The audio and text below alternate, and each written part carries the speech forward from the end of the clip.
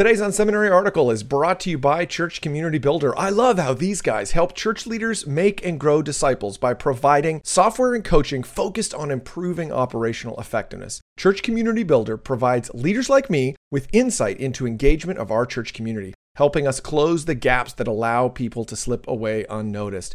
Visit churchcommunitybuilder.com for more information. This is the Unseminary audio blog, bite-sized audio versions of our practical articles for church leaders. Drop by unseminary.com for more free resources to help for you and your church. 8 photography tips to help tell your church's story.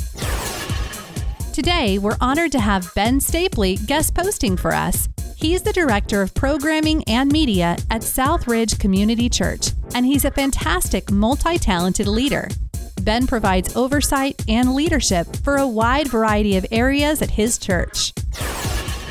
The church has the most important message to communicate. Everyone is unfathomably loved by God. The church needs the best communication tools to convey that message.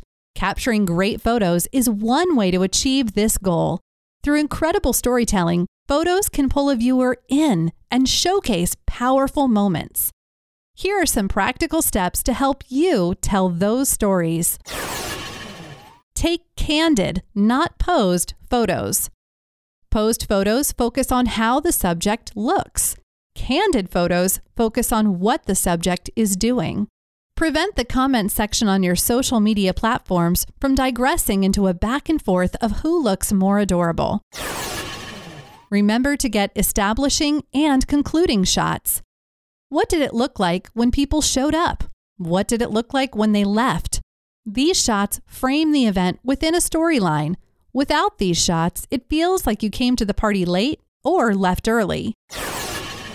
The most natural storyline is straightforward. It has a beginning, middle, and end. This chronological approach might feel formulaic, but it works. If you can find a better structure to the 3-act story, great. If not, use it. Capture a range of compositions, close-up, medium, and wide. Use composition to your advantage. Take the wide shot when you have a group of deadpan teenagers clustered together on their phones. Wait for someone in that cluster to look up from his or her phone and show some emotion before zooming in for the close-up. Capture a range of people. Don't just shoot your friends or the photogenic people at an event. Capture the widest range of those present. I can often tell who my college photographers have a crush on when I review their photos. If you're going to use the camera as a flirtation device, try to be subtle. Capture a range of perspectives. Get under, over, behind, beside, and close to your subject. If the subject seems boring from your current perspective, change your position to make it more dynamic. Be observant for key moments that are loaded with emotion, meaning, significance, surprise, and more. Better yet, anticipate moments that are about to happen so you can position yourself well to capture them. This anticipation means you're thinking through your upcoming shots even as you deal with your current shot. It's a skill that can take a while to master. Shoot for emotions. Most of the photos will be used to demonstrate the life-changing power of Christ. Try to capture that power photographically. If you want to capture joy, take photos of baptisms. If you want to capture peace, take photos of a candlelight service.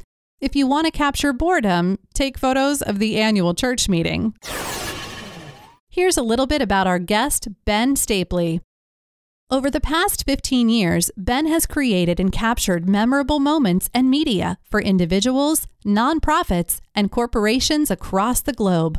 Some of the fields that he has worked in include teaching, videography, photography, stage design, radio, reporting, and producing. He received a BA in video communication from MBI in Chicago. After graduating, he worked in Toronto as a television reporter and producer for Context, a national news program. In 2005, he began working for Southridge Community Church in New Jersey as the Director of Programming and Media.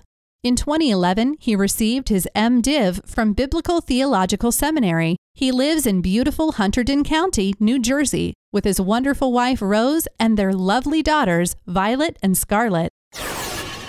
For more insights and articles, visit unseminary.com.